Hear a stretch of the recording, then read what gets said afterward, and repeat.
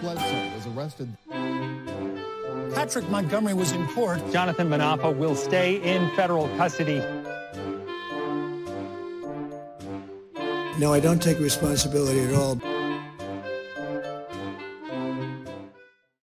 Everyone, welcome to the show. So 36-year-old New York resident Jonathan Munafo is described by the prosecutor as a, quote, sporadically employed and chronically homeless individual with a history of violence.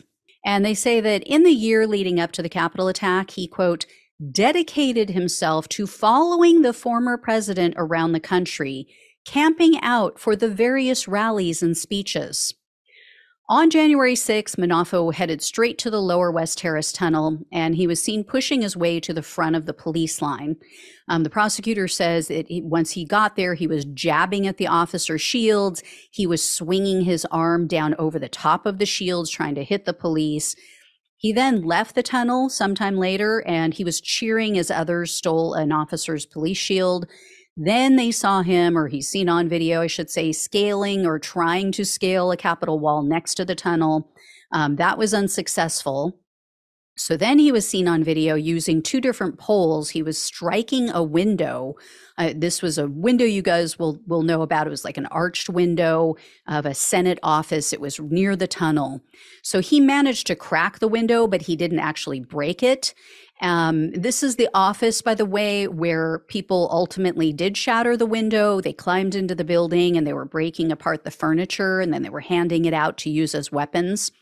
Well, after he attempted to break the window, Munafo was seen on video sucker punching an officer 2 different times. And then he was trying to rip his riot shield away from him. And they said that on the second punch, the officer's head snapped backward, and Munafo pried the shield away from him at that point, and then he took off into the crowd with it.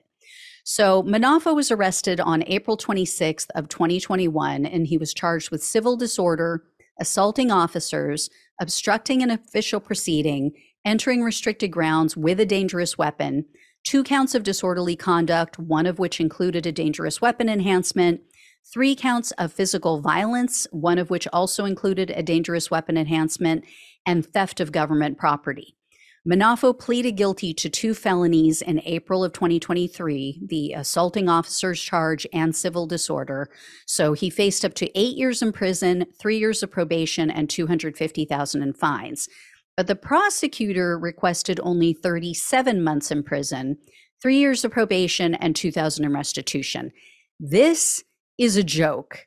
When you look at his history, when you guys hear about his extensive violent criminal history, you are going to be screaming at the computer. In 2003, Munafo was arrested 3 separate times that year. The first time was for attacking his father with a metal vacuum handle. For that crime, he took a plea for a second-degree menacing charge with a weapon. The other 2 arrests that year were for criminal contempt for violating a protection order. Don't know if that was related to his father. In 2007, Munafo was charged with 4th-degree criminal possession of a weapon, attempted second-degree menacing, and other related charges. Those charges were later dismissed as part of a plea deal in 2008 when he was again charged with criminal contempt for again violating a protection order. So he received only 90 days in jail that time. Then in July of 2022, Munafo pointed what was believed to be a gun at a family, like they had children in the car. This was during a road rage incident. When the police searched his vehicle, they found, quote, law enforcement grade pepper spray. They also found spent ammunition shells, and he had no valid driver's license. They gave him a finger wagging for all of those crimes. They told him, don't you dare commit any more crimes in the next 2 years. Yeah, but according to the sentencing memo, quote, he did not abide by that court order. He did not even try. 2 months after that incident, in September of 2020, Munafo was arrested again for assault of either an elderly or disabled individual, as well as unlicensed operation of a motor vehicle. He failed to appear in court for that case, And then he repeatedly called and threatened to kill the emergency line operators at a Massachusetts state police office. In November of 2020, Munafo was arrested again, and he was charged for assaulting a police officer, also assaulting several other victims. Part of this passage is redacted, but it notes that Munafo also assaulted officers who were assigned to guard him, and he used racial and ethnic slurs against them. For some reason, they let him out again, and he again failed to appear in court for those crimes. So he has an outstanding warrant in that case. Munafo was again arrested in December of 2020 for simple assault. He has another outstanding warrant in that case. Then in January of 2021, he was arrested again in California for fighting. He spent 1 day in jail, and the prosecutor says they have no idea what's going on with that case. In April of 2021, Munafo was arrested for threats that he made to the emergency line that I mentioned. So he was subsequently sentenced to 2 years in prison for that. I've done an update on that in the past. While he was in prison for those crimes, for threatening to kill police, he was charged with, quote, placing a bodily fluid on a government employee. I don't even want to know. I do not want to know what bodily fluid that was. Anyway, they dismissed that charge. Yeah, let him go on that. But they said there's already an ongoing investigation in relation to another incident while he was in prison. Apparently, a group of 12 inmates ganged up on and assaulted 2 other inmates. And Munafo is believed to have been involved in the 12-person gang.